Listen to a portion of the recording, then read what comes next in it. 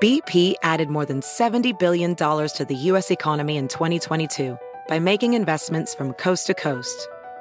Investments like building charging hubs for fleets of electric buses in California and starting up new infrastructure in the Gulf of Mexico. It's and, not or. See what doing both means for energy nationwide at bp.com/investing in America. Placing a trade shouldn't be complicated. It should be smooth as butter. The Fidelity app makes investing easy with zero commission U.S. stock and ETF trades, no account minimums, and fractional shares trading. Fidelity, where nothing comes between you and the trade. That's smooth. Download our app free from the App Store or Google Play. Sell orders are subject to an activity assessment fee from 1 cent to 3 cents per $1,000 of principal. No account minimums apply to retail brokerage accounts only. Fidelity Brokerage Services, LLC. Member NYSE, SIPC.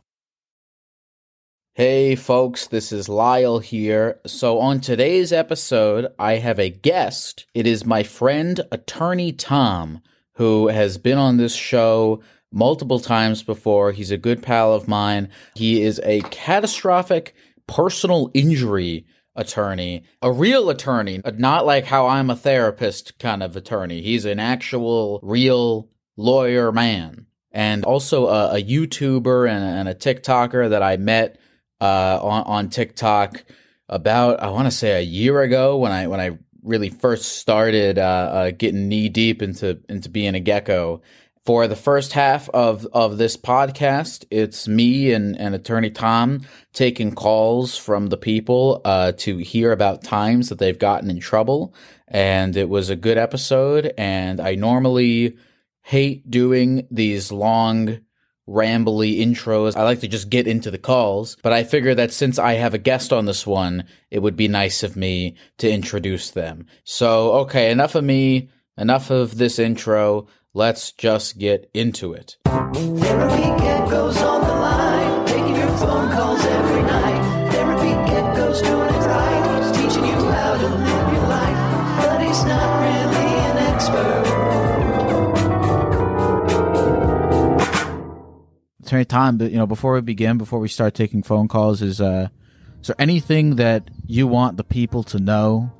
Anything you want to tell the folks of Gek Nation before we begin? Anything at all? Yes, very standard lawyer gecko protocol. I'm not your lawyer, and you are calling. Please do not tell us anything that you should consult with a lawyer operating in their professional capacity. Yes. You are calling to talk to two geckos who are on the air with presumably thousands of people watching. Yes. So be mindful. Yes. This is for entertainment purposes only. Don't say anything that could get you in a lot of trouble. Exactly. Let's begin. Hello, Jacob. Yes, hello. How are you? You're on the phone with I'm good. Lyle and Attorney Tom. Oh, holy shit. I'm freaking out a little bit right now. Hello, hi. How you doing, Jacob? Jacob, how's Kansas? Kansas is cold, flat, and boring. I'm more of a Colorado person myself, but I live in Kansas, unfortunately. Jacob, we heard that you used to have a job dressing up as the Grinch, and you're with fellow green men. This is a safe place, and we'd love to hear your story. Oh, yeah. So, every year, I should preface, I do cosplay. So one of my cosplays that I decided to do many years ago when I was in high school was I'd get this prosthetic and I would paint myself green and just do impressions of the Grinch. Someone found it on social media from the city of Manhattan. Oh, shoot. I just doxed myself. Anyways, ignore that. Manhattan, Kansas. So they saw me and they were like, yes, Manhattan, Kansas. Not New York, but Manhattan, Kansas. Continue. Yeah, absolutely. So I get hired every year to do the Grinch for the city because they found me online. And they were like, well, you do a really good like impersonation of him. Would you like to come to our Christmas festival that we do every year after Thanksgiving? And so I've been doing this for the past 5 years. And then last year, actually, I was not invited back this year, but due to what happened. But I got caught smoking a joint in my car by a mom and daughter who were trying to find me for a photo. The cops were called, and they come to find me in just like a smoked-filled car, high as fuck. And I was like, now this was after the Christmas festival. This was after. Who's the real Grinch in this situation? I think it's the Karen who called the cops on you. Yeah, right? Why did Why did she call the cops on you, man? Like, she just found you in the car. Like, that's such a classic. Did you get arrested in full Grinch gear? So they brought me down to the station, but they did not arrest me. They gave me a warning. But the funny thing was, the officers were thinking it was the funniest shit. They were laughing. I was high as fuck. I was tripping balls. I could see how the officers thought that was funny. Do you think that being high makes you a better Grinch? Do you feel like as you're tripping, you can like get more in touch with the zaniness of his character? Oh, absolutely. Or do you feel like it fucks you up? You know. See, I think I'm the. Sorry, go on. I was gonna say, I think the police department missed a real opportunity for social media. They could have said like, "Hey, we arrested the Grinch." Right. They caught you stealing Christmas presents or something. I'm sure that we arrested the Grinch in parentheses for smoking marijuana, but we still got him. You're right. You know, I could have totally just gone with that, been like, hey, you know what, this would be really good for social media. But like, I think at the moment I was too panicked. I've had a clean record for like so long. I was terrified of what was going to happen to me. I was like, oh no, they're going to send me to prison. And I'm just like, now I'm a very nervous white man, and I'm freaked out. I'm for no reason. You know, I'm gonna say, of all the like stories we've heard tonight, where I'm like, where people will be like, "Oh, I'm sorry, I'm you know, I know it was bad that it happened, but it was worth the story." I think this is the one. I think that was worth the story. That was very worth the story. I think those cops will tell that story forever. Oh, I'm sure it'll be interesting because I got invited to a Christmas party to do the Grinch, not by the city of Manhattan, but there's a lot of city workers there, so they're gonna. It'll be very interesting to see how that goes down. Tell me about some of your other cosplays. Oh my God. So are you guys familiar with like Doctor Who or like anything like that? Tom and I were just talking. Tom actually last night. Who's your favorite Doctor? Showed me a clip of Doctor Who. I've never seen it, but Tom is a fan. Gotcha. Yeah, no, I used to dress up as the 11th Doctor, and I would do like events in Kansas City. There was like the Renaissance Festival, the Time Traveler's Ball, so I'd get hired out to all these things. Like I was getting paid to do what I loved. So it was. Is the 11th Doctor the one who always wears the bow tie? Yeah, he's like bow ties are cool and wears a fez and you know, it's Geronimo and all that fun stuff. It's been about 6 years since I've done it, though. Right on. So Doctor Who and who else? So I've done Newt Scamander from Fantastic Beasts. I'm actually currently 3D printing a Mandalorian costume to visit children's hospitals. That's nice.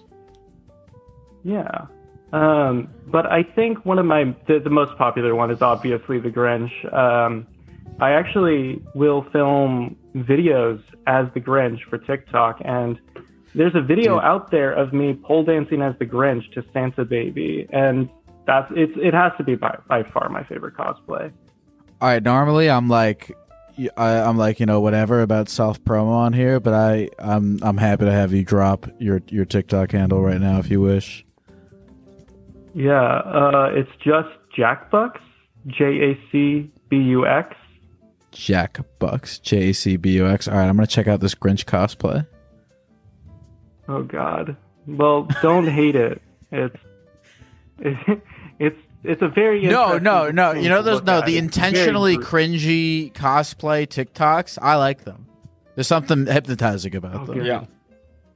Yeah. So No, no, I you're will in. This is a say- safe space for that. Yeah. Can I Um, tell you guys one last time I was in trouble? Sure. What is it? How long will it take you to tell it? Not longer than 2 minutes. What do you think, Tom? Can you do it in 15 seconds? Can you do it in 15 seconds? 15 seconds. Okay, so 21st birthday, I get taken out by two friends. They abandon me. I do 32 shots, wake up in the hospital with a felony.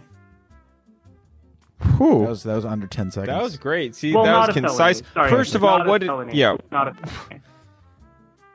Okay. Well, that's good because I mean, was it like why were you what were you charged with? I mean, obviously you were clearly too intoxicated. I'm glad you're alive. 36 shots is very dangerous by a magnitude of 1,000,000. Was it just like public intoxication or what was the deal? You don't even remember. Public intoxication, and I jumped on a police car.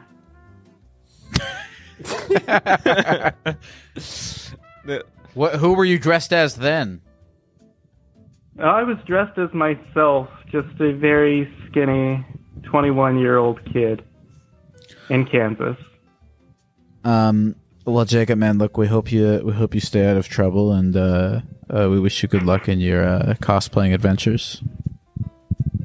I appreciate it. Thank you. You guys have a great rest of your night. I've been listening to the podcast for forever now. You guys are amazing. Lyle, I fucking love you. And Tom, keep doing that law shit. Thank you, Jacob. Have a good rest of the night, Jacob. Thank you for the kind you. words. Raven, Yes, hello. how are you, Raven? I'm doing well. I would ask how you are, but you're a gecko on the computer. What does that mean? I feel like 90% of the time I've heard you answer that question, you answer with "I'm a gecko on the computer." I just know the bit now. You can ask how Tom is feeling. Yeah. How are you feeling, Attorney Tom? Well, I'm a gecko on the computer. That's a good joke. I like that. It wasn't a joke. Well, I mean, It's true. There's nothing inherently funny about that because it's just the truth. You are a gecko I am on the computer. existing on the computer. How can we help you? Yeah, I Raven? think that's the whole. Oh, okay. Yeah. So, have I ever been in trouble? I'm a retired drug dealer, and I've done a good job of avoiding trouble. But I've been in lots of situations that I could have been in trouble, if that makes sense. Okay.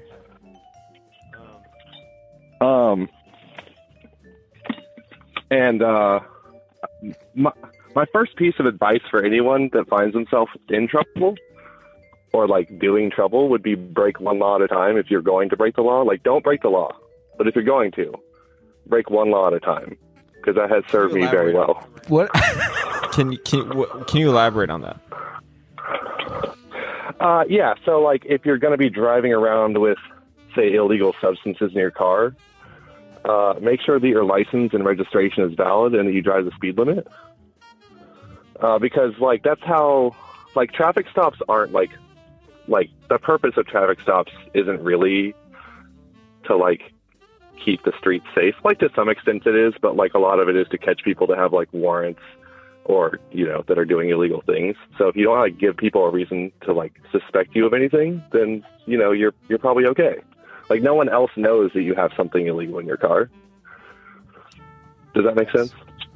Oh, I know. I mean, you're getting into the whole probable cause, reasonable suspicion, Fourth Amendment kind of deal. You know. Right. Yeah. Get it. Yeah.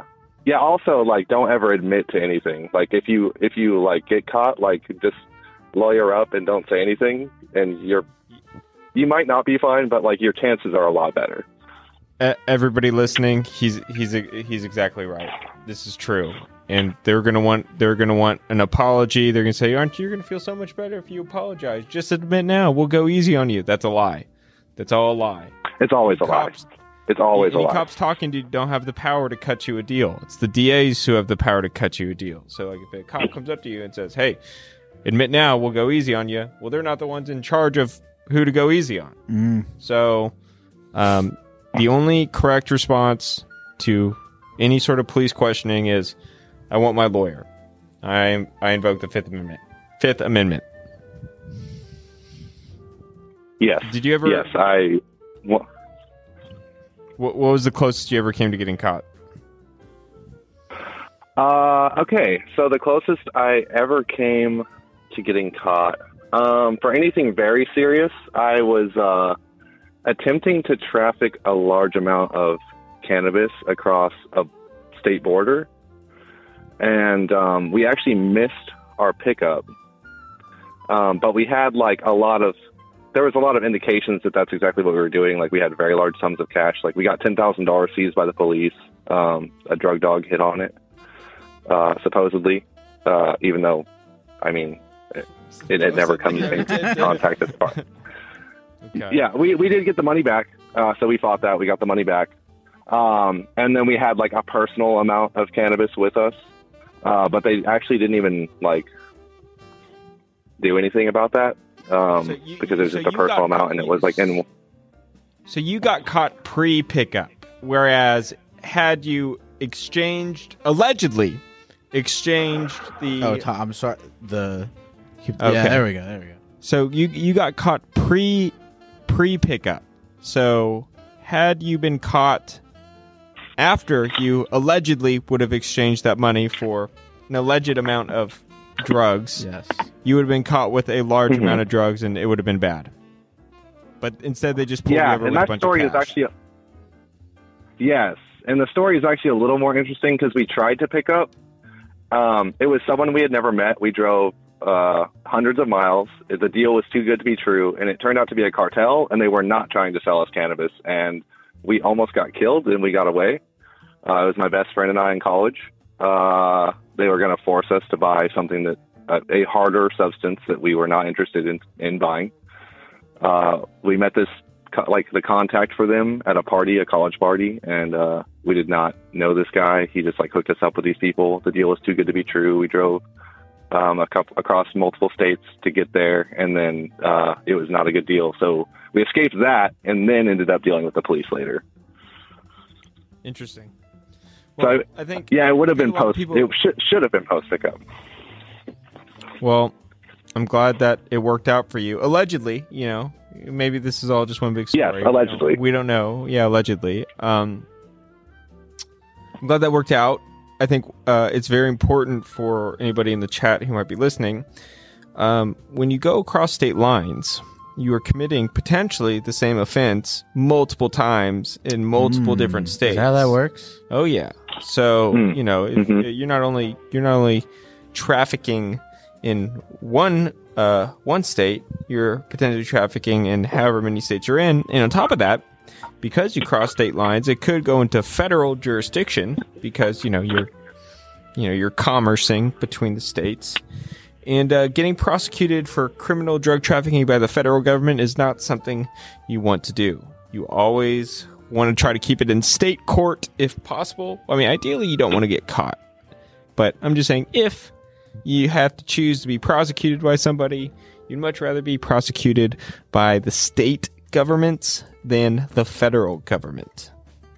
So you're playing on thin ice, allegedly. According to your story. Yeah. On thin ice. So the guy that I normally got picked up for, this is actually the reason I left this specific college. The guy that I normally picked up actually did get busted by the DEA.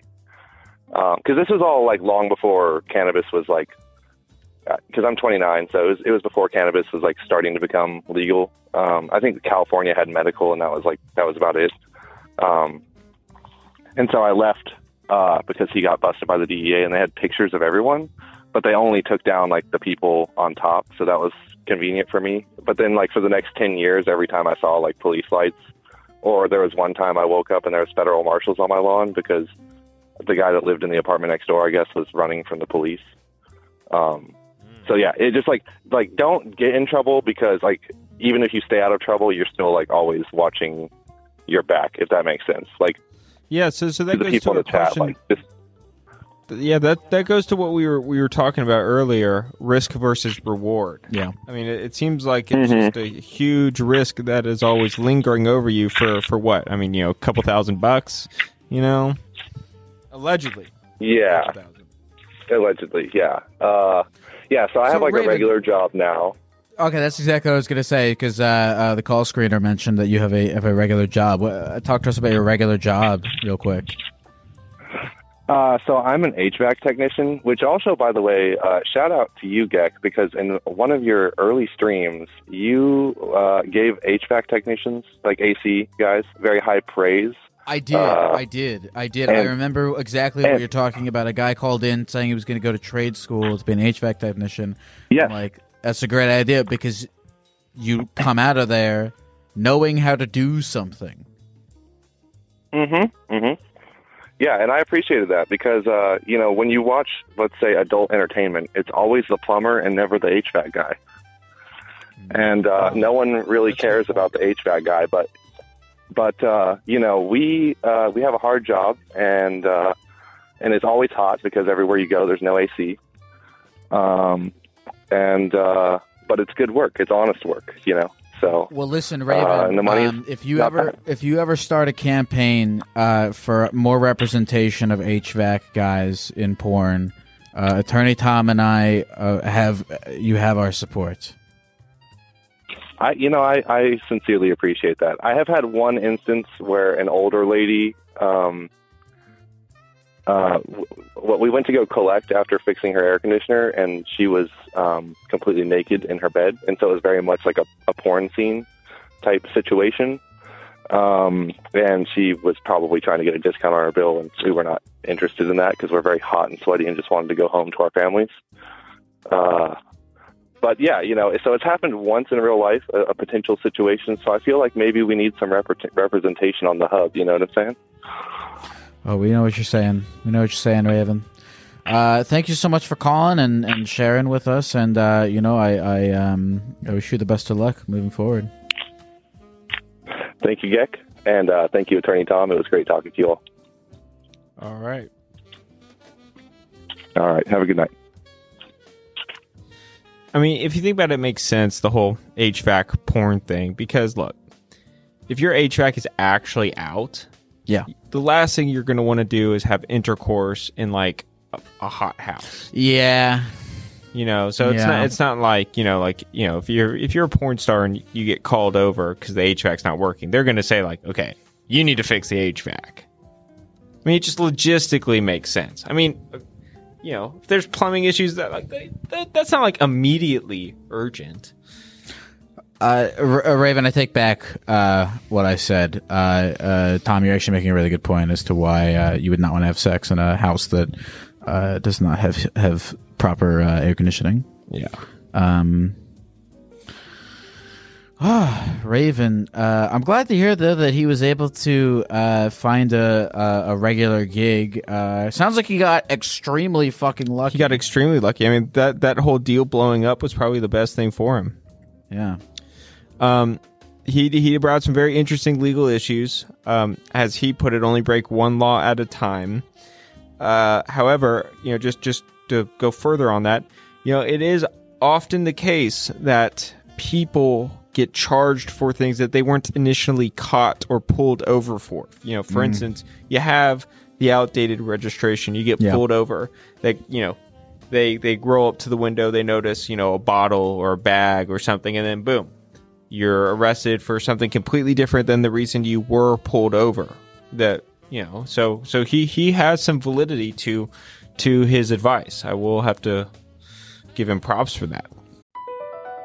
BP added more than $70 billion to the U.S. economy in 2022 by making investments from coast to coast. investments like building charging hubs for fleets of electric buses in California, and starting up new infrastructure in the Gulf of Mexico. It's and, not or. See what doing both means for energy nationwide at bp.com/investing in America. As a professional welder, Shayna Ford uses Forge FX to practice over and over, which helps her improve her skills. The more muscle memory that you have, the smoother your weld is. Learn more at meta.com/metaverse impact. Hey folks, this episode is sponsored by Prize Picks. Football season may be over, but the action on the basketball court is heating up. Whether it's tournament season or the fight for playoff home court, there's no shortage of high-stakes basketball moments this time of year. Get in on the excitement with Prize Picks, America's #1 fantasy sports app, where you can turn your hoops knowledge into serious cash. Personally, Prize Picks graciously set me up with an account for myself. I made some picks for the NBA, and I did make a little extra money, which I of course put safely away in a high-interest savings account. Just kidding, I used it to buy candy. And you can get extra candy money too. Download the Prize Picks app today and use the code GECKO for a first deposit match of up to $100. That's the code GECKO for a first deposit match of up to $100. Pick more, pick less. It's that easy. Steven, how are you? Good, how are you? I'm doing great. I'm here with attorney Tom, and how can we help you? Well, basically today, it's... I don't want to look at chat. I'm sorry. It's just really bad. No. You don't have to look at chat. Only chat's going on is between you and me and attorney Tom. Exactly. So, I'm a part of the LGBT community. Word. And our movie theater is called Cineplex. We have a thing where it's Toonie Tuesdays. So they show old reruns of movies. It's usually Star Wars and stuff, but they were airing The Notebook, and me and my boyfriend, we love Ryan Gosling. So we don't really know the whole plot of the movie, but it's so embarrassing. We just got really, I got really turned on, and I asked him to start jerking me off. And he did. And apparently there were complaints. And the staff came in and kicked us out. And you asked him to start jerking you off in the middle of The Notebook. And was it because... we were we were holding hands and stuff, and he had his, he put his hand on my thigh, and then I just asked, I just asked him to take it to the next level.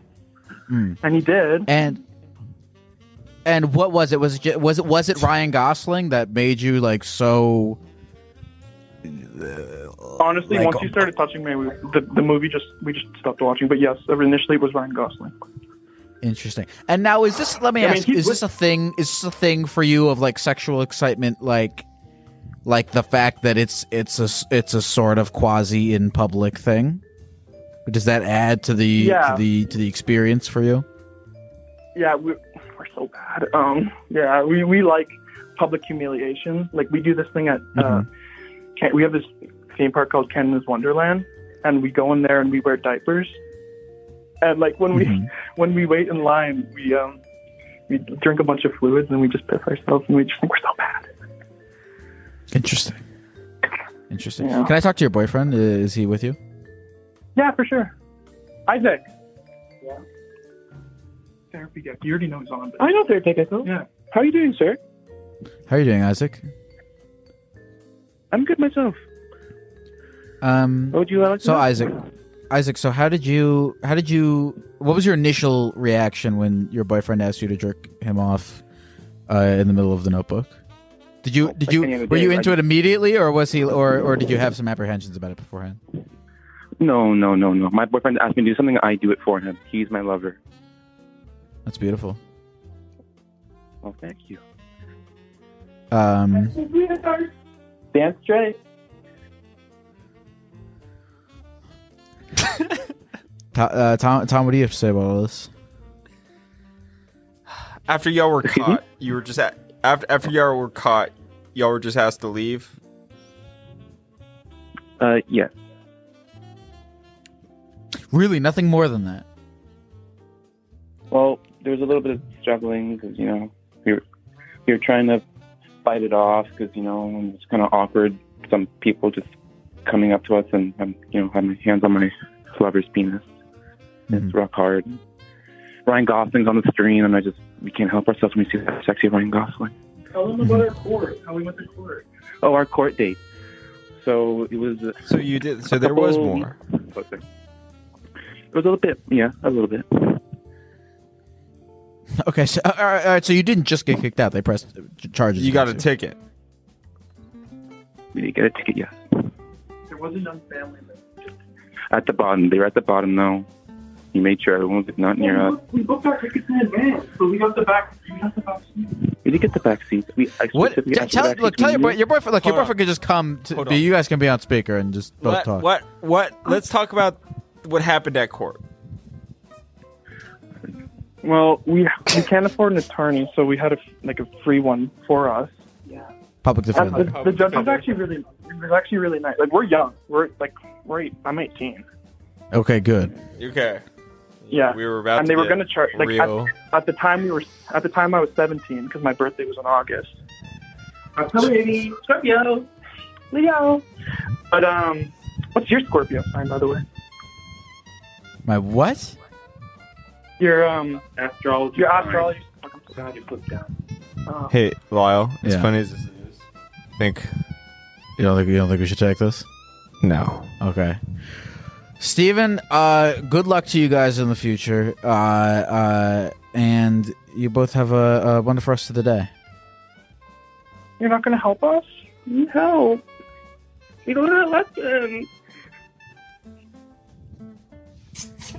Jesus Christ. I just want. It's very important that they're both over 18 at the time of this situation. Yes. Yes, I fully agree with that sentiment. But you know, you don't want to. They clearly like the embarrassment thing. You know, look. Here's the thing: is it, and I think this is a popular sentiment. I think people, if you can, whatever you derive pleasure from in life, you know, as long as you can do it without, you know, negatively affecting the people around you, go for it. The question is, did they negatively affect the people around them? I would argue yes. I would also argue yes. Yeah. So, you know, maybe I feel like, you know, look, if you can find a way to, you know, feel shame pissing your pants at home, dude, make a live stream where you're pissing your pants in a diaper, like on the internet, and then that way everyone who wants to be a part of that can then join, and then you're not, you know, inconveniencing the people who do not wish to take part in your embarrassment. Yes. Okay, let's move on. Hello. Hello. Hey, can you hear me? How be ya? I'm doing pretty all right. You know, got good work done today. Sort of a long day, so it's been nice to relax a little bit. But I called in because I wanted to ask Attorney Tom, what is the kind of like the statute of limitations on like maybe food tampering might be what this is considered, or I wouldn't say poisoning necessarily, but yeah. So the short answer is it's going to depend. It's going to depend on the state, and it's going to depend on what the charge that is brought against you is, because every charge is going to potentially have a different statute of limitations. And so, I mean, food tampering, you're probably in the realm of like assault, because I mean, you're literally, like, even though you're not punching somebody, you're changing somebody's food, they digest it, it's harmful to their body. You're probably looking at some form of assault, criminal misconduct or mischief. There's probably like a bazillion other charges. So it's just going to depend. So I don't know. Without knowing the state you're in, and without knowing what exactly the prosecutor would charge, and there's no way to know that, it's just going to depend, which is why the famous saying for all lawyers is, it depends. Right. luckily, I'm calling about someone who isn't me. Swim, Sure. if you will. It's a story. Or a story. Yeah. Yeah. Allegedly. I got you. Sure. So, back in someone else's college days, they were in a fraternity, and then when they were a pledge, this particular fraternity's idea of hazing was just like hitting people and boarding them in between like rafters of a wall and stuff. So this person got tired of things like that real quick, and the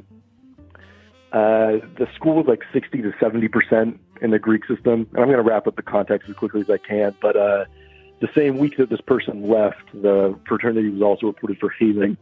So they kind of lost all of their friends right at the same time, felt pretty depressed. So they decided to do a dumb thing. This fraternity's house was right up against the woods. And before big parties, they would make up their jungle juice in these huge 20 to 30 gallon containers. And they'd put this container in the laundry room, which had a window to the outside. So the night before the biggest party, this person may have waited overnight, got real late, and just pissed in all of the stuff that these people were going to be drinking before probably the largest party of the year. Maybe 200, 300 people. So just to be clear, this person feels guilty about it much later. But sure. But so what does something like that look like? Yeah. Well, so I'm assuming that obviously this person was never caught and that everybody consumed this jungle juice. That is exactly correct. Yeah. That's probably some form of assault. 300 counts. 300 counts. Jesus. Allegedly. Allegedly, of course. Yeah. The good news is, I would argue that probably 99% of the people who drank your pee probably don't know that they drank your pee to this day. So sometimes ignorance is bliss. Exactly right. That, and if dodgeball taught me anything, it's that urine is sterile. So I'm wondering. Nobody said anything. Nobody complained. So, well, I think that says more about the jungle juice than it does his piss. I mean, probably so. I mean that's just like they literally grab like whatever the hell they can find. I mean, look, for all we know, they pissed in it before you did. That is true, honestly, considering the way these guys acted. And so did. And this person, were they at the party? No, they did not attend the party. They promptly drove home for the weekend. Okay. And you never heard anything. And did this person ever tell anybody about this? Not until the night of that same party the following year. Interesting. Well, it just from no one who remained at the school at that point, though. Well, a lot of people, a lot of people would never get caught if they just kept their mouth shut. You see a lot of criminals who get caught just because they need the urge to tell their story. I'm not saying that this is going to happen here. I was more referring to you telling somebody at the school a year later. That was a pretty dangerous move. None of the people that were informed of this were still there. They were long gone and happy to be gone. And then also, you got to worry about proof. Really the only thing you could get caught for at that point is, this person's testimony. Because there would be no actual evidence. So the only thing the person could shoot himself in the foot by just admitting to it. But I mean, other than that, that's true. Proof is there. Right. Very interesting. Well, Right. what did you say your name was? Anonymous. Well, Annan. Well, Annan. Annan.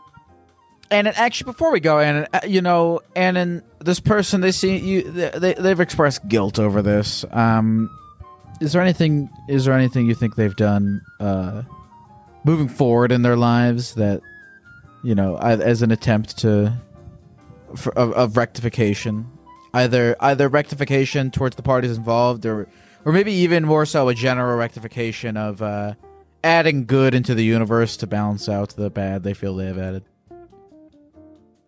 Oh, definitely. And that started by working on their own depressed feelings, right? Like you've got to kind of work through your own shit before you can start helping other people fix theirs. And, they've definitely done their best to be there for people and just continue to do stuff like therapy, right? It's a big deal. But this was more than 10 years ago. So this person has changed nearly entirely. Beautiful. Well, thank you so much for sharing, Ann, and you have a good rest of the night. You too, Gecko. You too, Attorney Time. See you guys later. See ya. Very interesting. Let me ask, if someone came to you and you were like, Tom, I drink piss, and I want to sue the person, would you take that case? Almost certainly not. Yeah, it's uncomfortable. And so I would certainly not want anybody to drink piss, but civil lawsuits where you sue over money are only quantifiable on money damages. And, what is somebody mistakenly drinking piss worth? I would argue that, it's going to be, I don't know. And keep in mind, it's not just straight piss. It's piss mixed with, a bunch of alcohol. I would argue, it's probably not enough money-wise to justify a lawyer getting involved. Because, these cases take hundreds and hundreds of hours and years to mature. And I'm not going to go take a case for, insignificant amount of money. You can drink your own piss 3 times, and it's like totally fine. You said 3 times? Apparently 3. Apparently, what happens to the 4th? I don't know what happens after the 4th time. I've never drank my piss 4 times. Okay. But, well, honestly, like that jungle juice. Yeah. I'm not justifying this story, but I promise you, they did not taste a thing. Like, I bet they did. Jungle juice at college frat parties is like they buy 5 different types of alcohol, like the bottom of the barrel, shitty plastic, fifths of it, and they just pour it all in together. Well, I bet that in his story, right, he was saying like there was like barrels of it, right? Yeah. I bet that, there's no way he produced like an equal amount of piss where it was like, it could have only been at minimum half piss. So, each cup of jungle juice probably contained what percentage of that cup was pee? Like less than probably 1%. Less than 1%.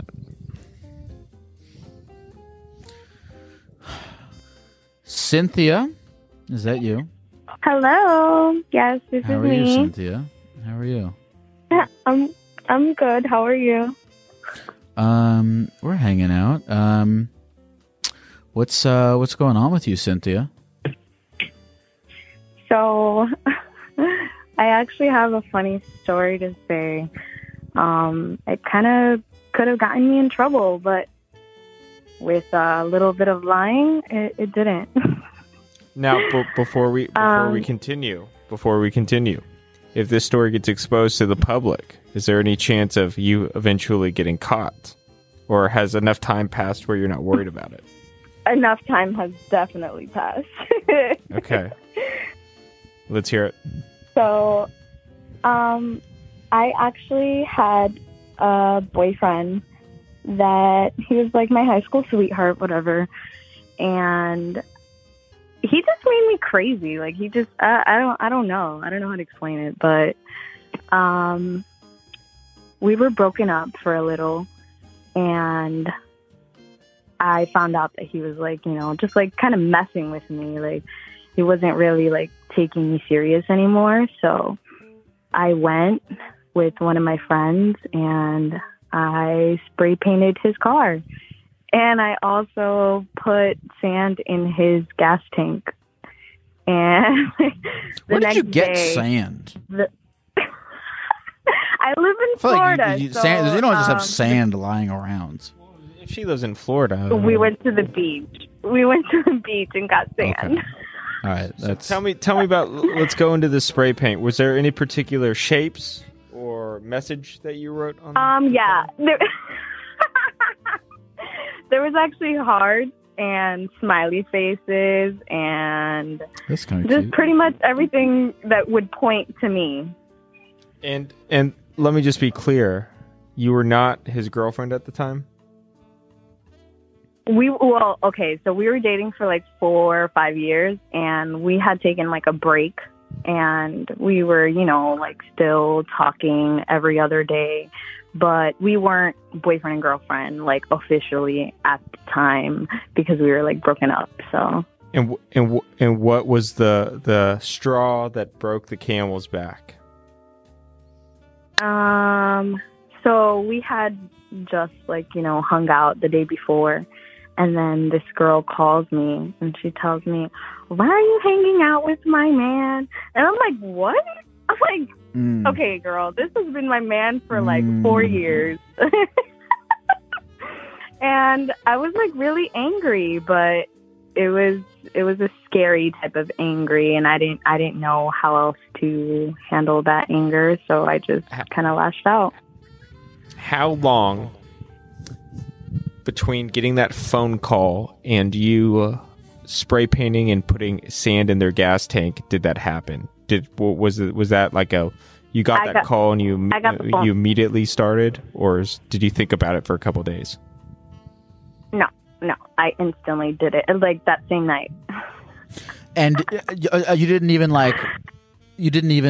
ask him for any clarification, because it seems like a pretty random phone call to get. You didn't do any sort of investigation or get any sort of follow-up information before I spray painting the definitely car? did. I had a fake Instagram, so I was following her and him on the fake Instagram.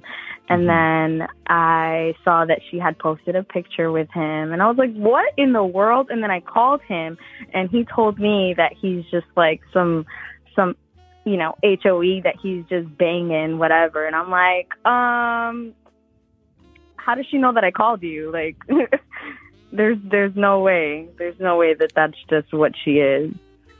Okay, so do you remember what type of car it was? Yeah, but I probably shouldn't say it. Okay, that's fine. It was a really nice car, and it was expensive. Okay, like how expensive are we talking about? Give me a price range. Maybe I should say it. I don't care. Enough time has passed, and what's enough time? Like 8-9 years. Okay. Yeah. I mean, you know, I don't know what the statute of limitations is, but I feel like, you know, it's probably enough time. Again, I'm not your lawyer. This isn't legal advice. You're willing to do this, but you know, if you wanna divulge to the world what kind of car it was. So I won't say. Okay, I'll say it. It was an Audi, and it was a really nice car.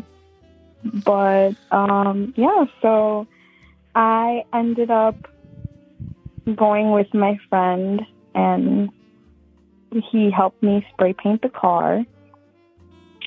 And we were like wearing all black. No one can see us. We covered his like license plate and everything, and I spray painted his car, and we ended up leaving. And then how did it feel? Did it feel good to spray paint his car? Well, I'm not even worried about the spray paint. I'm more worried about the sand in the gas tank. I mean, that's going to ruin the engine. It's dangerous. It, It did get it did get ruined. And I felt so bad because, listen, I've done a lot of growing, and I'm a different person now. But I'm kind of feeling a little guilty still because he thinks that I didn't do it to this day. Oh, he doesn't know you did. And What does he? So okay. So the next morning, I wake up to a voicemail from the sheriff's office saying, "Oh, we just have some questions for you. You were listed as a primary suspect in your ex's, vandalization of his car." And I was like, "Oh my God, something's gonna happen to me." But I was like, I used the excuse that I don't even have a car, so how would I even get there? You made a mistake. I know you got away. For anybody in the chat who's listening, the correct answer when the police call you, Lyle, can you guess? Say I need to talk to a lawyer first. I will not talk to you without my lawyer. Yeah. That is the only acceptable response, even if you're innocent, especially if you're innocent. I will not talk to you. I will not answer any questions without my lawyer. But so continue. So you spoke to the police and you told them that you just didn't have a car. So that was your excuse. And you were your own lawyer in that moment. I was I was 17 at the time, and my mom was next to me, and she's like, "Well, you have to call them back. You can't just leave them wondering." And so I called them back, and I was like, "Hey, I received a voicemail." Yeah. And they were like, okay. So you weren't near him or the car ever since this and this day. And I was like, yeah, I haven't seen him since then. I don't have a car. So it's like, how would I even be able to do that? And ever since then, he just never pursued anything after that. But that doesn't mean he doesn't think. I still think he thinks it was you. Well, he listed you as the primary suspect. It was pretty obvious. Why would of course he thinks it's you. On the day you confronted him about having another girl, he thinks it. When was the last time you spoke to him? In the last 8 years, have you seen him around town? We've been on and off ever since then. We've been on and off ever since then. And on top of that, when was the last time you saw him?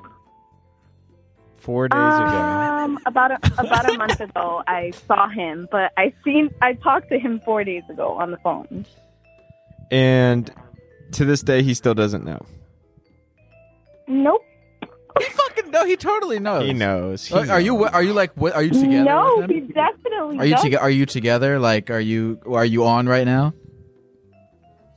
Or are you off? No, we're not. No, we're off. We've been off.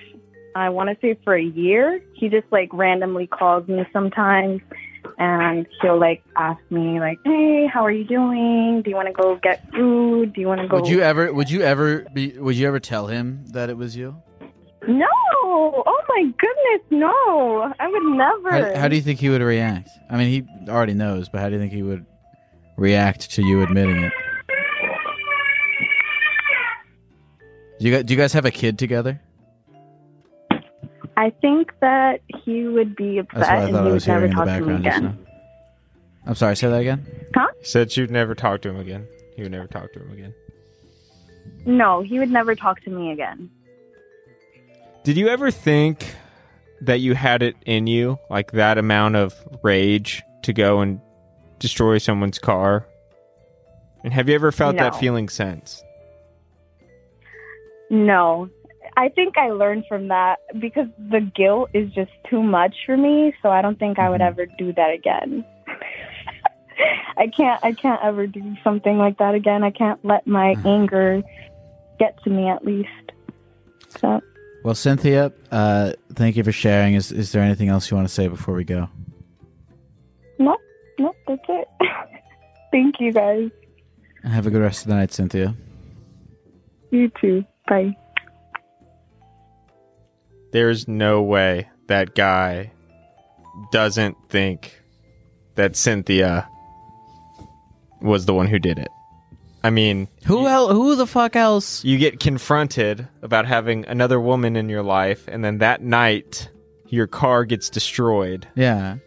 I don't... And mind you, the spray paint's not the worst part. It's the sand in the engine. Yeah. The guy knows. The guy knows. It's interesting that he's still, calling her every now and then.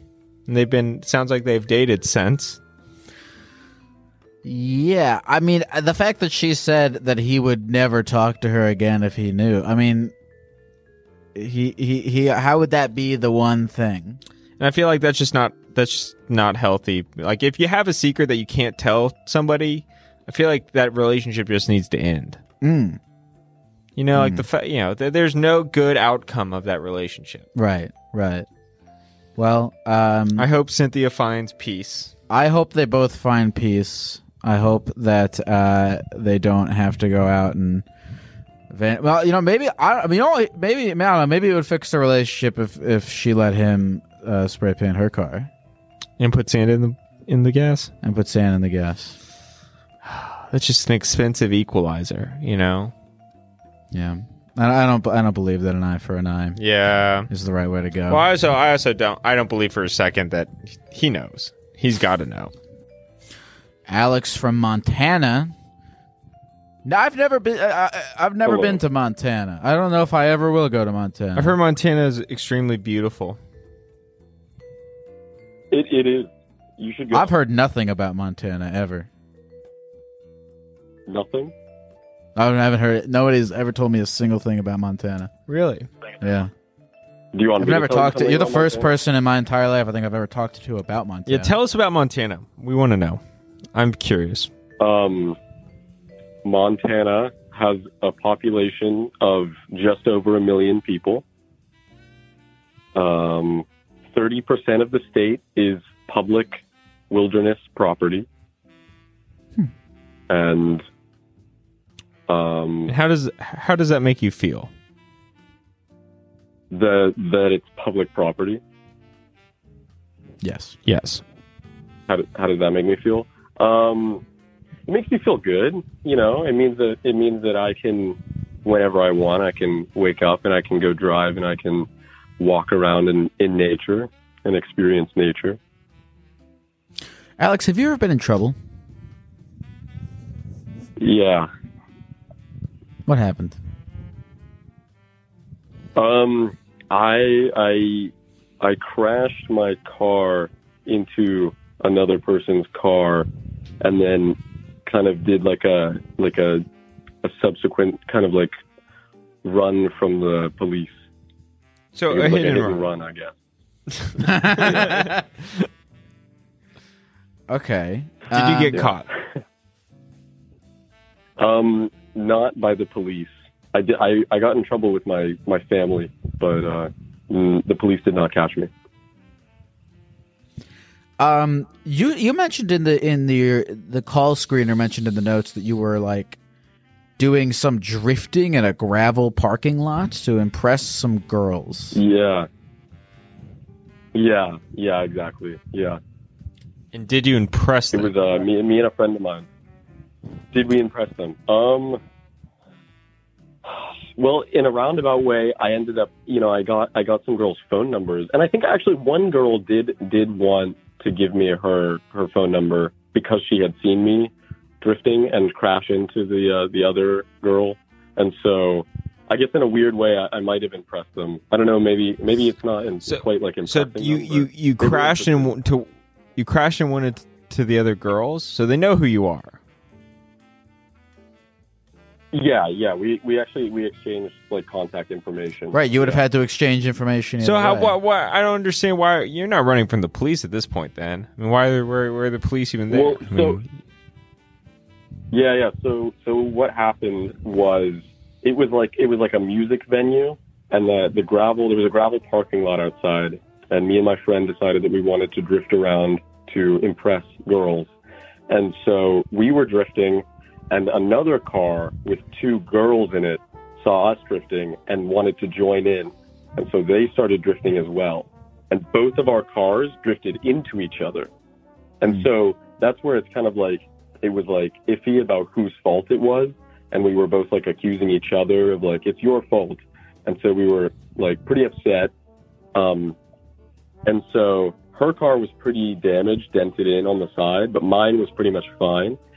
And so what happened was someone from the music venue called the police because there had been a wreck. But me and the girl, neither of us wanted anything to do with the police because I think she was high or something, and I had substances in my car that I didn't want getting, involved in kind of like a legal trouble. So we both agreed to kind of try and limit the amount of trouble that we would get in. And so I left, and I found out later that she left as well. We both left the scene, and then the police came looking for both of us, I guess. But we were driving around the city. It's a pretty small city, but trying to just avoid police trying to find us to find out what had happened because this venue had called about a wreck. So you got the girl's phone number. Important question, do you guys still keep in contact? No. It didn't work out? I ended up... No, it didn't work out. No, Because here's the thing, is if you're going to begin a relationship or a courtship on the foundation of her primary interest in you being your ability to drift, I mean, how far can that really go? Well, I don't know. I mean, I think, there's like a famous film series called like Fast and Furious, and they drift in those movies. And, they have the memes about family being everything. And I think they have a really deep relationship. And I think in some way you could say that stems from drifting. And so I'd argue that it's actually not a bad argument. You could form a strong bond out of a love of drifting. Even if you're both bad enough to drift into each other, I think you can come out of that with some kind of an interesting... That's almost poetic. They drifted into each other. Oh, man. All right, I think about everything I said. I'm on your side. Well, Alex... Yeah. Alex, I hope that your dating life continues to go well and that you stay out of trouble. Yeah. I actually have a wonderful girlfriend, so dating life is going well. And does she even know that you can drift? Have you drifted in front of her before? No. Well, or are you saving that? Do you want to know a funny story about drifting and my current girlfriend? How long will it take you to tell it? I can do it in 15 seconds. All right, do it. Okay. The first time I ever drove her in my car to go back to my house, I was pulling on to my driveway and I hit some black ice and the car drifted into a fence post and the entire front of my car got exploded everywhere. So it was like an involuntary drifting with my the first time I ever drove with her in my car. So 25 seconds, that's not bad. Terrible. Not bad. Terrible. Well, thank you so much for calling, Alex. You have a good rest of the night. Yeah, you too. Thanks. I don't fuck with car. I've never been like a car guy or like let me do something cool in my car. No, neither am I. I don't care. Let me have a cool. I've never wanted like a cool car. To me, cars are just to get to point A to point B. Yes, exactly. I don't care. I'll take I will drive the shittiest fucking car as long as it works. Like if it's like aesthetically shitty, I don't care. If it can play music and it's safe. See, I don't really care about the brand or to me, it's all about safety. Yeah. Obviously, I'm a personal injury lawyer. I see some shit. I will never not drive an SUV. Yeah. Every car that I will own for the rest of my real life will be an SUV. You've been in my car. It's an SUV. Yeah. It's intentional. I will not drive small cars. I will never drive small cars, no. Should I get rid of my sedan? Should I get a bigger... If you have the option, you should always have an SUV. Really? Why is that? Because other people are going to have bigger cars than you. Yeah. And it's just Would you ever get like a big van? Yeah, I'd get a big van. I just wouldn't get a small car. Yeah.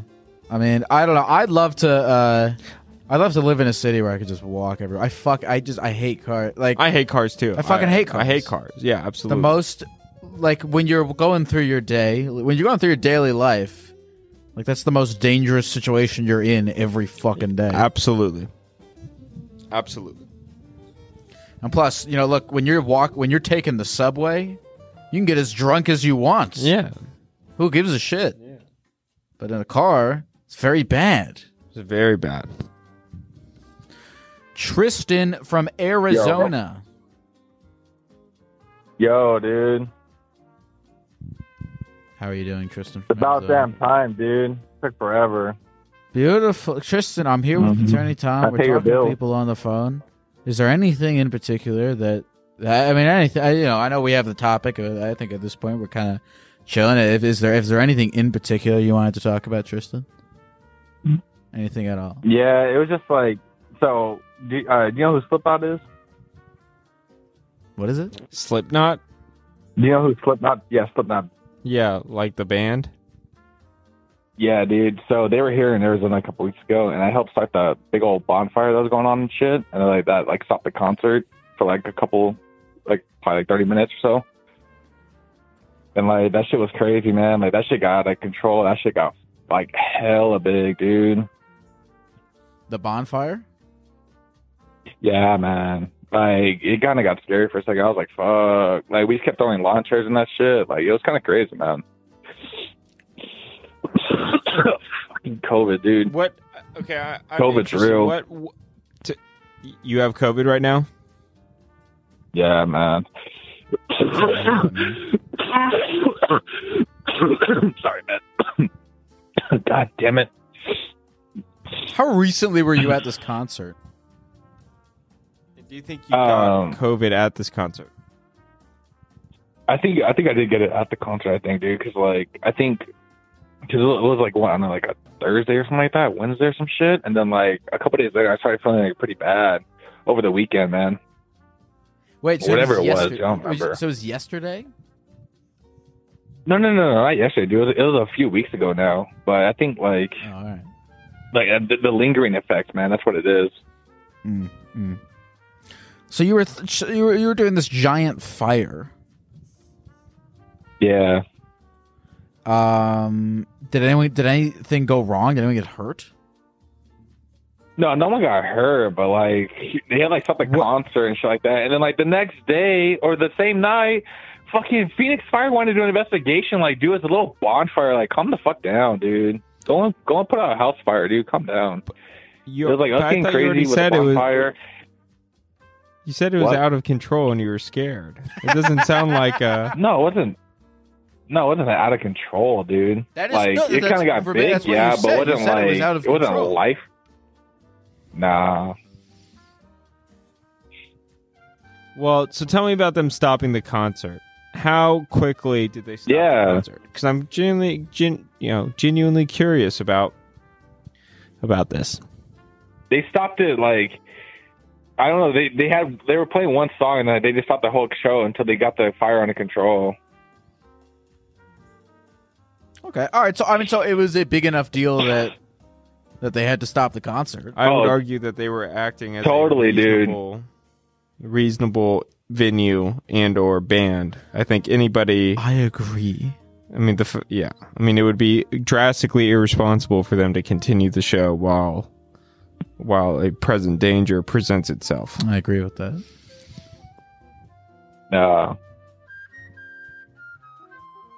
And you were the one that started the fire. No, I didn't start it, dude. I helped like build it up because like we started throwing like lawn chairs and shit. Who's So lawn I got chairs? like the cheap ass tickets and stuff. Yeah, like little cheap ass lawn chairs. Right. And they just started, like, chairs? Oh no, we're allowed to bring them into the venue because like it's like because there's like So you seating brought and there's like you there's took like a little your lawn. own lawn chairs that you brought into the venue and you willingly threw them on the fire. Yeah, dude, As I like got a from Walmart for like $20. Yeah, I got from Walmart for like $20, dude. Okay. Interesting. Yeah, dude. Damn, you got a cute ass voice though. Thank you very much. That's very nice of you to say. You do yeah, have a man. cute voice. Totally. I think you have a cute voice. I think you have a cute voice, Tristan. I think we all have pretty cute voices. Yeah, I know I do, dude. I know. I know. So the fire department did an investigation. No, they wanted to. I saw that on Twitter. Dude. I was like, what the hell for? Like, calm down. Like, no one got hurt. No one got burned alive. This is no damn WWE match and shit. Like, calm down. But it was like big enough to stop the fire. Like it was big enough to stop the show. I mean, and like it's just kind of ridiculous. I mean, I would argue that any fire at a show probably warrants the show stopping. It's called a control burn, bro. It's like they do in Arizona with the forest fires, stuff like that. It's a control burn. Okay, you're not going to win this argument about a bonfire created by concert goers being considered a controlled burn. Yeah, but we're white, man. So like, come on. I don't know what that means, but look. Yeah. Tristan? Yo. Tristan, look, the fire investigation department, you know, I mean, if you're a department that investigates fires and there's a fire, yeah, I think it would make sense to go investigate that shit. And also, the whole controlled burn thing is definitely not true. Yeah. I think this was probably fit under the category of an uncontrolled burn. I suppose they just like kept rushing like the support staff and like the security area, the security with the fire extinguishers. I thought it was kind of funny though, just the way they just like rush into the scene and shit. Well, Tristan, people still kept like hurt at this concert. Oh no, of course, dude. I hope that you recover from your coronavirus, and I me too, your man. time. Thank you. It ain't no joke. It's just real. Hey, I love you, Floppy. I'll still support you. I'll still sub to you. Okay. Have a good night, Tristan. Hey, you too, man. Some questionable comments by Tristan there. Definitely a solid handful of questionable comments. I mean, look, if you're a guy sitting at a desk at the fire department and someone texts you like, "Hey, there's a fire." Yeah. I mean, and he started out his story saying he was scared. Yeah, exactly. Like the fire was clearly not a controlled fire. Any fire that is set off by concert goers warrants the show being stopped immediately. And, you know, I'm proud of Slipknot for seeing that and stopping the show immediately. Props to them and the venue. That is how crowd control should be done. True. Nothing's more punk rock than safety. Exactly. BP added more than $70 billion to the U.S. economy in 2022. Investments like acquiring America's largest biogas producer, Archaea Energy, and starting up new infrastructure in the Gulf of Mexico. It's and, not or. See what doing both means for energy nationwide at bp.com/investing in America. Ophthalmologist Dr. Strauss has seen firsthand how the metaverse is helping surgeons practice the procedures to treat cataracts. Cataracts are the primary cause of avoidable blindness. He works with a virtual reality training platform developed by Fundamental VR and Orbis International to help surgeons develop the muscle memory they need. The result? More confident, capable surgeons. And even more importantly, patients who can see. Explore more stories like Dr. Strauss's at meta.com/metaverse impact. Hey folks, it's Lyle again. I just want to thank Attorney Tom for coming on the stream. That concludes his portion of the podcast. I'm going to take a few more calls just on my own here. But if you guys enjoyed Attorney Tom, please go check him out on YouTube at Attorney Tom is his channel. Thank you again to him for coming on. And please go check him out. He's a great guy. He makes great content. And it was a pleasure to have him on. Okay, back to the calls. Call from Cadville. Chad, hello. Hello. How are you, Chad? Oh my God, no way. Way. Total way. Dude, this is amazing. What are you up to, Chad? It's Cadville, but yeah. Oh, Cadville. Yeah. What's going on with you, Cadville? Oh man, I don't even know where to start. There's so much I want to tell you. Interesting. You said there's so much you wanted to tell me. Okay. Well, let's start with something, anything, at all, in particular.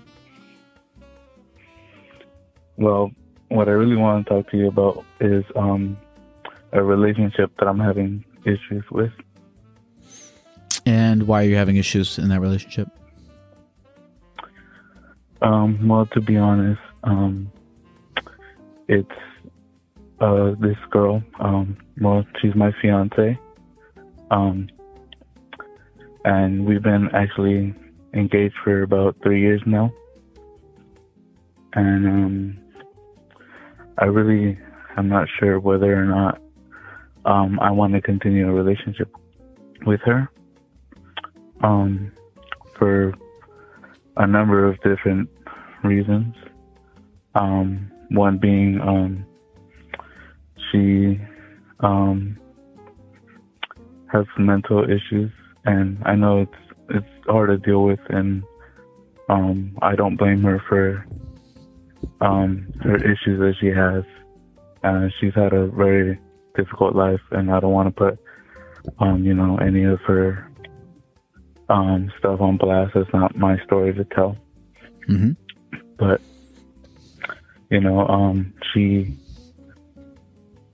it's gotten to the point where we've been homeless on and off for about pretty much our whole engagement. And I wasn't always the best to her. I did a lot of fucked up things. I honestly probably caused more psychological trauma to her, and I really do love her, but it's gotten to the point where we have lived basically out of hotels basically throughout the whole pandemic, on and off.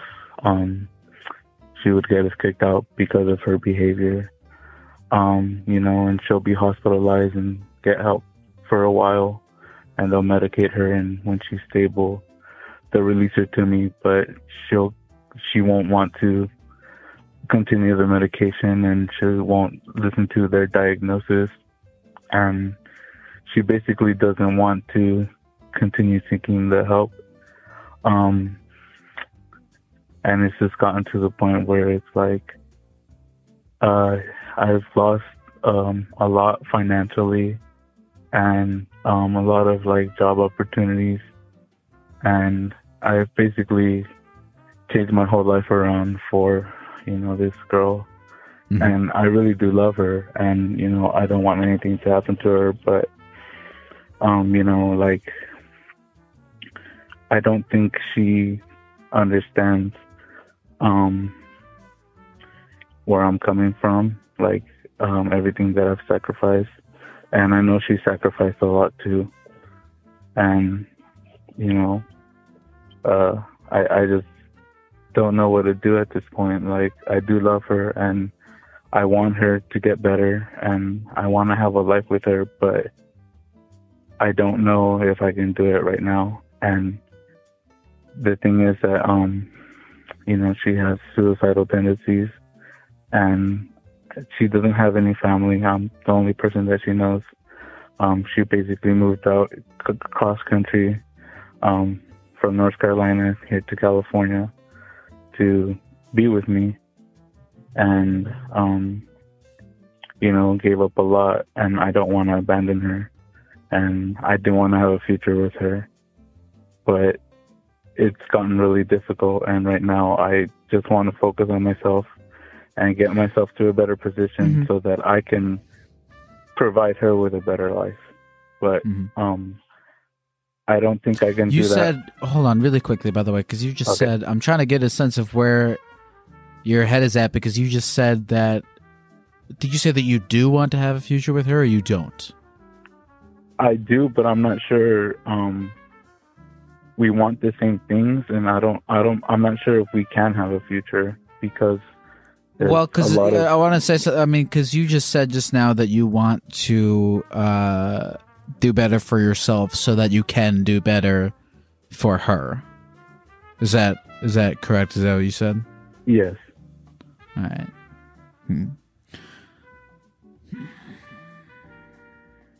I mean, you know, it sounds like,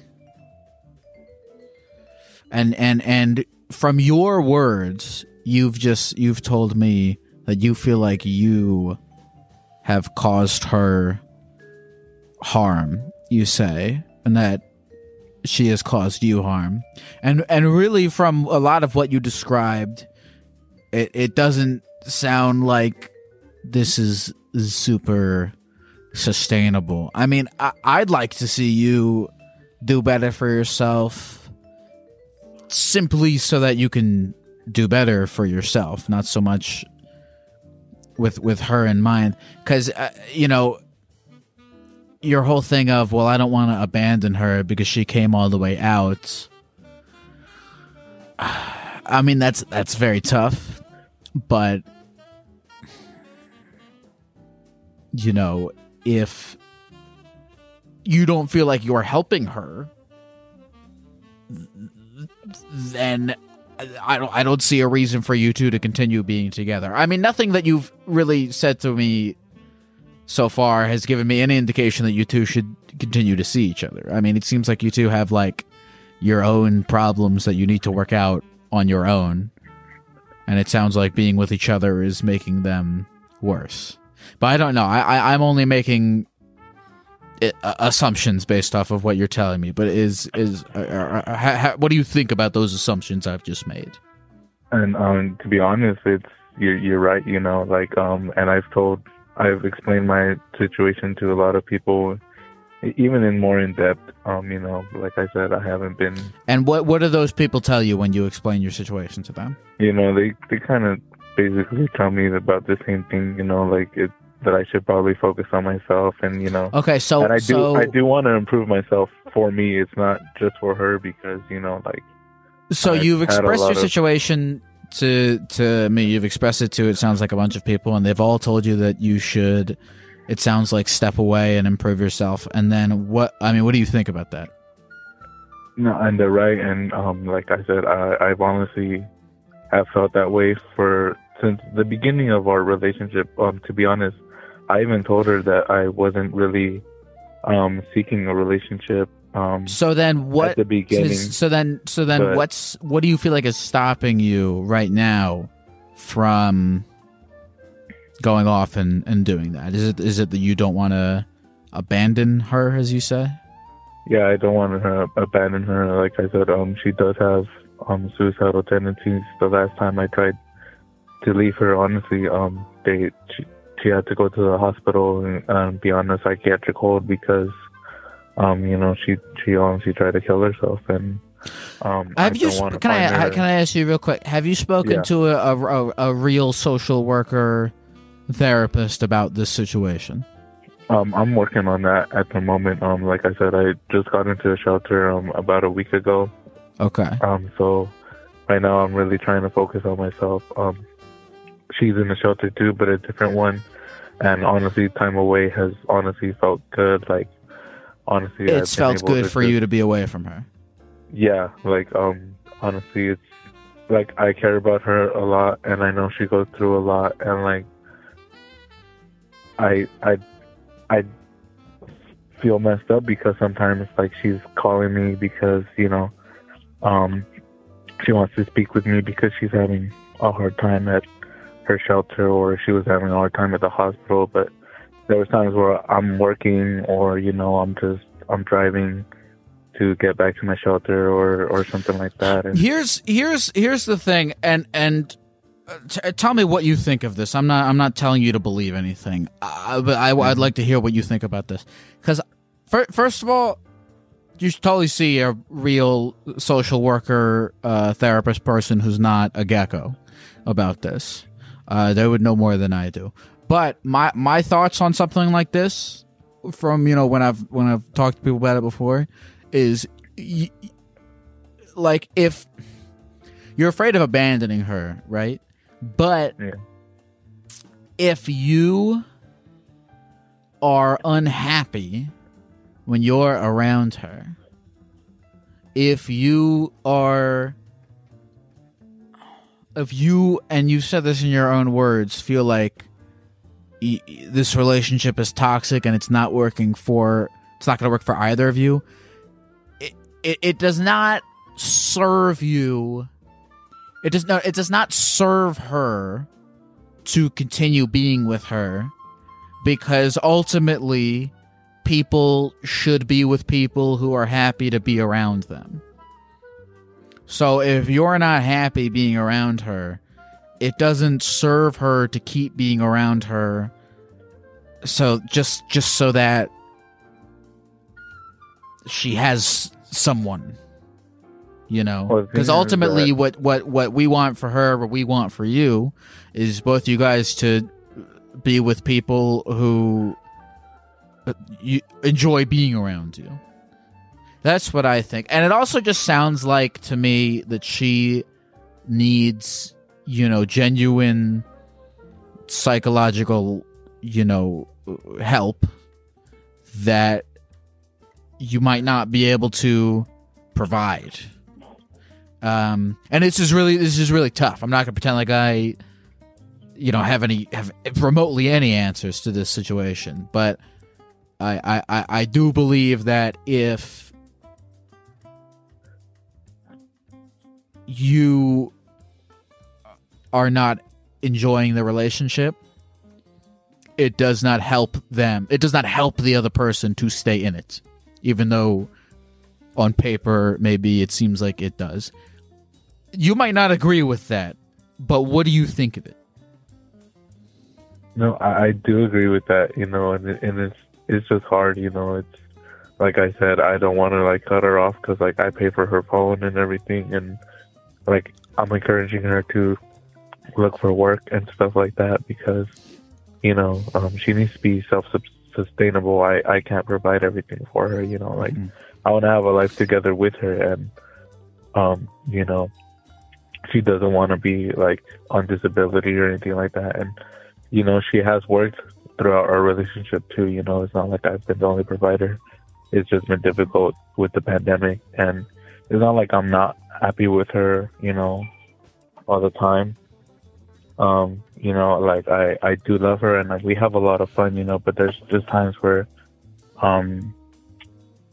she's causing a lot of stress. Like I said, throughout the pandemic, I was just trying to keep us basically off the streets, and there was multiple times where we were just asked to leave because she was making guests uncomfortable and things like that. And listen, what did you say your name was? Cat Vale. You can call me Vale. Bale? Vale. Vale. That's a cool name. I like that. Yeah, name. it's is that, like is a that fun, your nickname, or you just come up with that just now? No, honestly, it's I kind of use that for a character. I used to write stories in high school, and it was a character. And it's like a play on words. It's supposed to be like a veil between worlds, kind of thing. Vale. Listen, before we go, I'm just gonna say I think I can tell that you care very much about this person, which is nice. It's good to care. I hope that you find a legitimate mental health counselor to go through this issue with you. And look, man, I'm rooting for you. I'm rooting for her. Rooting for the good of humanity. And I appreciate you sharing with us, and I hope you can find some help. Thank you, man. I really appreciate it. Thank you for listening, and I want to thank everyone else for listening too. Absolutely. I just want to say, man, I love your show. I love what you do. Believe it or not, it does help a lot of people. It does help me, even just listening. I found you during the pandemic. I listen to all your podcasts every time they come out, man. And I just want to say what you do is really helpful. You're not a real therapist. And I know it's I do need to seek some help. And there's other people that do. need to seek help, but you are also a help. There's like a lot of people that call that have stories or maybe are embarrassed to share some things with like their general family or people that they're just scared. So and it's the internet, and there's a lot of support out there, and like people like you, and I just want to say that that's amazing. Thank you, Val, man. I appreciate that. I wish you good luck, and thank you for sharing. Thank you for answering. You have a wonderful night. You as well, Val. Val forever. Call from Faulkner. Faulkner, how old are you? Yo, 31. Faulkner.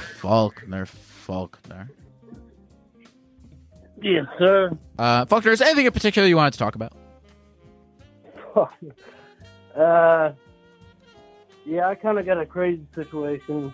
Well, I've been in a long-term relationship. We've been together like 10 years. Mm-hmm. We got 4 kids together now, 4 girls, to be exact. Mm-hmm. Beautiful. And actually, we've lived together for the whole relationship, damn near, except for these last 2 years. And the last 2 years actually been probably the better years of the relationship. That can be due to a number of things. I've recently gotten sober. Congrats. And with that, comes all kinds of better stuff. Mm-hmm. It's the first time I've been able to hold a house down by myself for the whole 10 years we've been together. Beautiful. And I just, after doing this for 2 years, I don't know. I see it hard moving back together. Like I don't know. Every time I go spend the weekend over at her house, or she comes over here, I don't know if it's because of the time spent apart or if anything's changed, like subconsciously or what. Interesting. So wait a minute. Let me kind of get this straight here. So you are in a long-term relationship, about 10 years. You got 4 kids together. Yep. And you used to live together, but now you do not. But you're still together as in a relationship. Yeah. The last. So you used to live. So let me just get this straight. You used to live together. Why did you stop living together? It just got pretty rough there for a while. Constant arguing. Couldn't seem to get along for anything. Interesting. So she moved out. Yeah, pretty much. Yeah. And what happened to the kids? They all live with her. I work like damn near 80 hours a week, so. All right, so you're working 80 hours a week, but you're financially supporting the kids, and are you financially supporting her as well? Yeah, I help out. Okay. And you guys are still together, so she moved out, but she didn't break up with you. No, that only lasted for like 2 months. We did split up there for a minute, but that was an ongoing thing too, and that has come to an end. We haven't did the whole break up back together thing. Yeah. So you're back together. In the last 2 years. Yes. And all right, so you're back together. Are you living alone?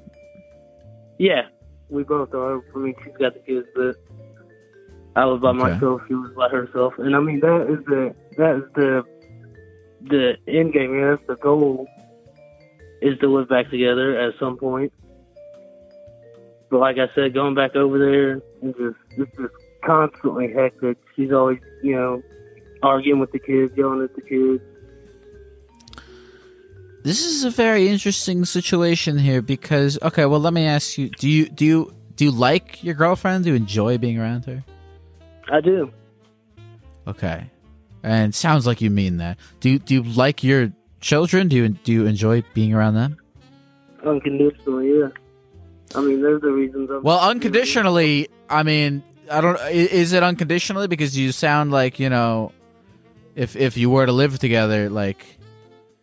That it sounds like under the condition of you guys living together, you're like I don't know if is unhappy the word? No, not necessarily, but I mean, I don't know. There will be conditions. I guess there just have to be a lot of changes. Like, I just can't live around. What kind of changes? Constant. And I guess she's gonna want to deal with the kids in a more calmer way. Like, can't resort to yelling at them. You know, they do the same thing. The kids are kids. They're gonna yell and, you know, be crazy. But she can't resort to doing the same thing. Is she full? So is it an arrangement where, like, you're working full time and she's taking care of the kids? Yeah. And not working? Okay, word. Interesting. Do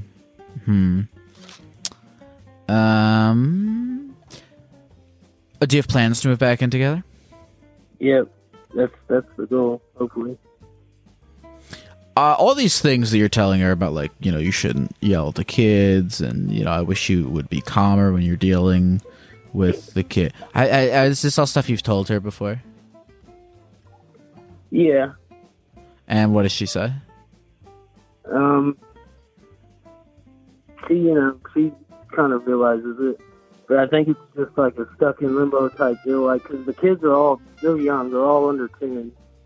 So 2 of them, well, one's just actually 2 months old now. So 2 of them are around constantly. One actually just got into preschool, so it can be rough, you know, not having a job, being around young kids like that all day. I understand completely. Yeah.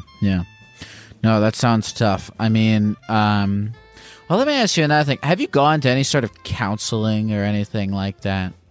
No, not really. That's one thing we haven't done. I haven't Because done I mean, this situation seems like it's one where something like that would work, right? Because I'm getting the sense from both you and your partner that, like, you both genuinely want to make it work, but you have apprehensions about, you know, little particular things. Yeah. So I think that could be helpful to do some sort of counseling. That probably would. And, like, now that I think about it, we've never tried it since I've been sober, you know what I mean? So. How long have you been sober for? Freshly, like a year. A year? Okay, good. So I mean, look, dude, like, the will is there. I hear it in you. Like, you want to be with your kids. You want to be with your partner. You want to make it work. You want to stay sober. You want to do it all. So I mean that's the most important thing, I think. You know, is that you have that will. And I'm hoping that the will is strong enough that, you know, when it comes time to, you know, move back in with your family, I hope that will is alive enough to, like, you know, push you to try to make it work. Right. I mean, I can't put it all on her. I've got to, you know, deal with it as well. Help her with the kids. Try to take some of that. I mean, look, man, it's tough, right? Because, you know, it seems to me like you guys have I mean, again, I don't know the intricacies of your relationship, but it seems to me like you guys have a fairish agreement where, you know, I mean, if you're working 80 hours a week and she's also working, you know, around the clock, taking care of the kids, I mean, that's tough for both of you guys, you know? Right. And it seems like you both are pretty respectful of each other's, of each other's sort of respective jobs, you know, of hers being, you know, taking care of the kids and yours being, you know, providing. Would you say that's accurate? Oh, yeah. I mean, that's like the thing, you know. He's working 80 hours a week. That's a job like I'm working, you know, me being a full-time mom, that's it's not the same anymore.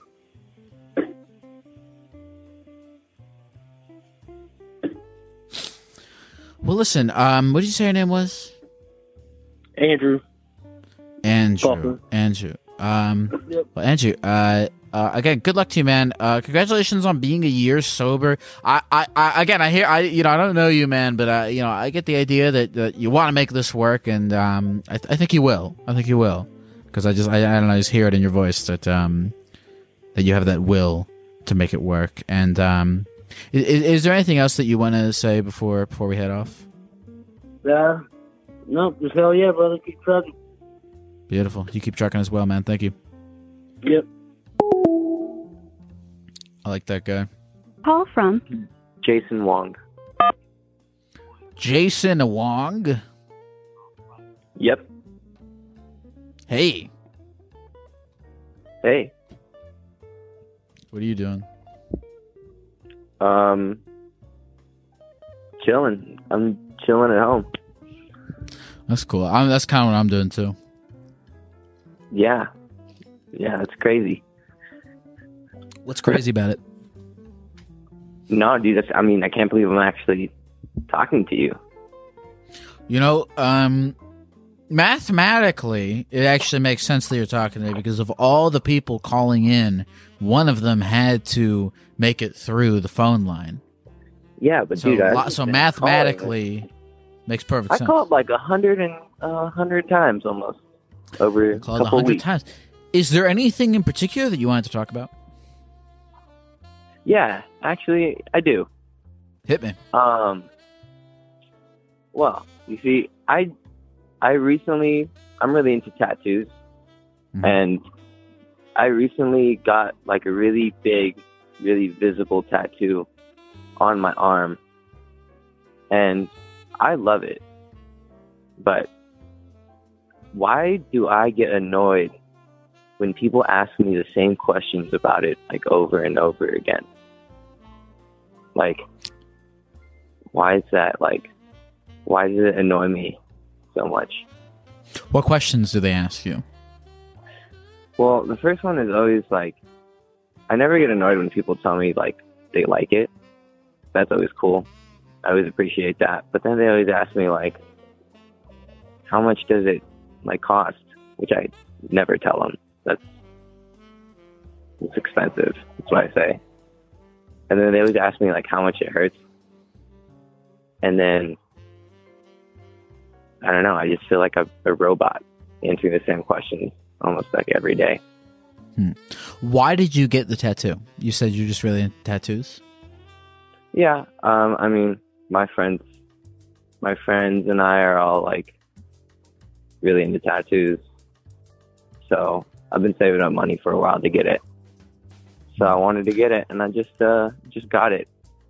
And does it bother you anytime anyone asks you any questions about your tattoos, or just like a certain specific handful of questions bother you?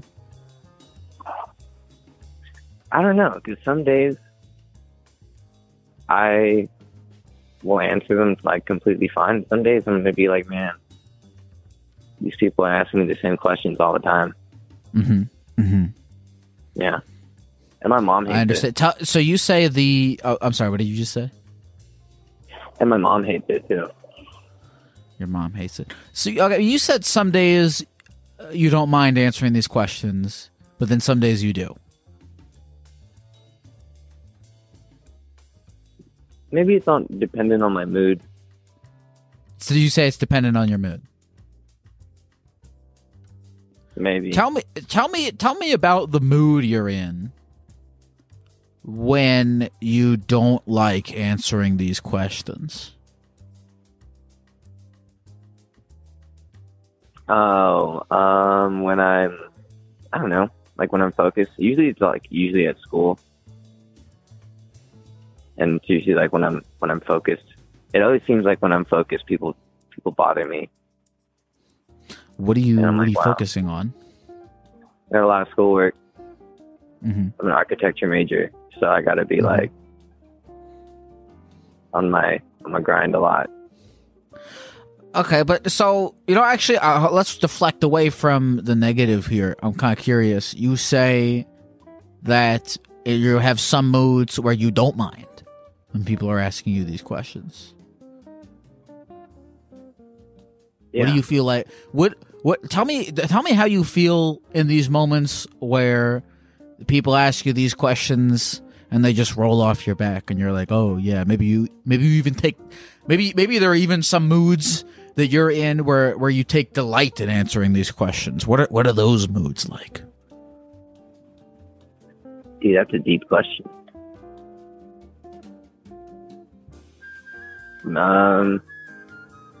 I don't know. Usually when I'm like at work, I'm a bartender also, so it's like it's nice. a lot of old women like it. You get a lot of tips from that. Mm-hmm. So you enjoy it as a way of, when you are feeling in a sociable mood, they function as a way to bring people to socialize with you. Is that accurate? I guess. Make that up? I guess, but it's not like I'm not like one of those people who like my tattoos are like my personality trait. You know, it's like I just got them because I like them and I appreciate them. Mm-hmm. But people, I don't know. I guess maybe it's just the way maybe it's just the way people ask me. The way they what do you have to say about the way that they ask you? Because you can always tell, in my opinion, when they ask me, it's like they always ask me, like the basic questions, and they ask you like, "What do your parents think about it?" And then that's like, that question always makes me feel weird. Do you detect that there is some kind of shaming on their part in that question, in the tone of voice of that question? Yes. Okay. See. Okay, and how much of that would you say is the reason why you don't like getting these questions?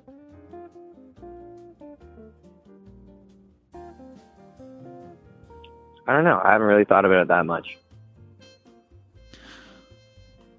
Well, I'm glad we're doing that now. I'm glad we're thinking about it.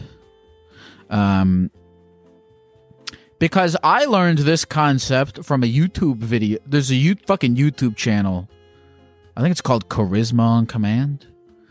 I was watching one of their videos, learned about this beautiful concept that I'm trying to incorporate more in my life. It's called reading positive intent. So, like, if someone asks you a question about your tattoo, and you think maybe they're like there's some like a judgy overtone to it, you don't have to accept that as you don't have to interpret it that way. Even if, and you don't know if that was their intention. You have really kind of no way of knowing if that was their intention. And regardless of whether or not that was their intention, you don't have to interpret it with their intention in mind. You can just interpret it as them having whatever the most genuine intent possible is, right? So if someone asks you that question, like, what do your parents think of your tattoos? And maybe you think that they're doing it in a shameful way. I mean, you could interpret it in any way you desire. You could interpret it as, oh, they're just genuinely curious, or, oh, they're just trying to make conversation with me, or maybe they're genuinely concerned, or I don't know. There's literally any number of positive ways you could spin it, and then that's kind of your choice, right, of like how you want to interpret that question. And so if it's up to you, if it's your choice, it would make the most sense if you try to interpret those questions in whatever way makes you the least annoyed, so that way you get to spend less time annoyed, and then you'll probably respond to them a little bit more like positive because you're interpreting them as approaching you positively, and then maybe that'll make them approach you positively even more. Does any of that make any sense? Yeah, that was pretty. It's pretty crazy to think about. Yeah. So yeah, I mean, next time someone asks you something about your tattoos, regardless of even if it's like so glaringly obvious, and I don't assume it always is, but even if it is glaringly obvious that they are trying to do so in some hostile way, just try interpreting it positively and see what happens. See how they react. See how you feel.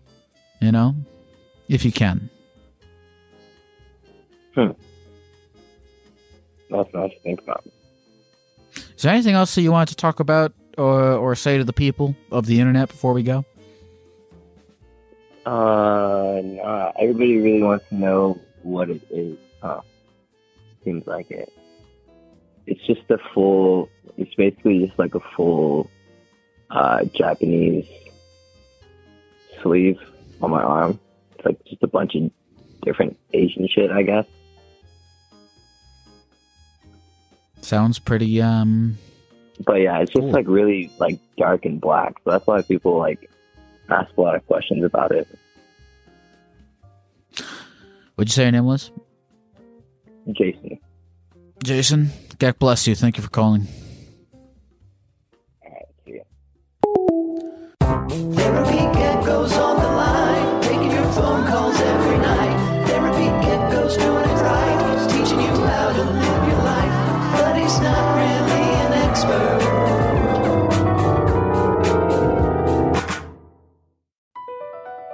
Across America, BP supports more than 275,000 jobs to keep energy flowing. Jobs like building grid-scale solar energy in Ohio and producing gas with fewer operational emissions in Texas. It's and, not or. See what doing both means for energy nationwide at bp.com/investing in America. When it comes to listing your home for sale, everyone and their mom has advice. Oh, honey, who's going to want to buy this place? On a cul-de-sac? It's literally a dead end. But for professional advice, a RE/MAX agent actually knows best. Let's start with a neighborhood analysis. I've been seeing lots of buyers looking to move here. RE/MAX is the most trusted name in real estate. Visit RE/MAX.com or download the RE/MAX app to find the right agent. The right agent can lead the way. Based on 2022 BrandSpark American Trust Study. Each office independently owned and operated.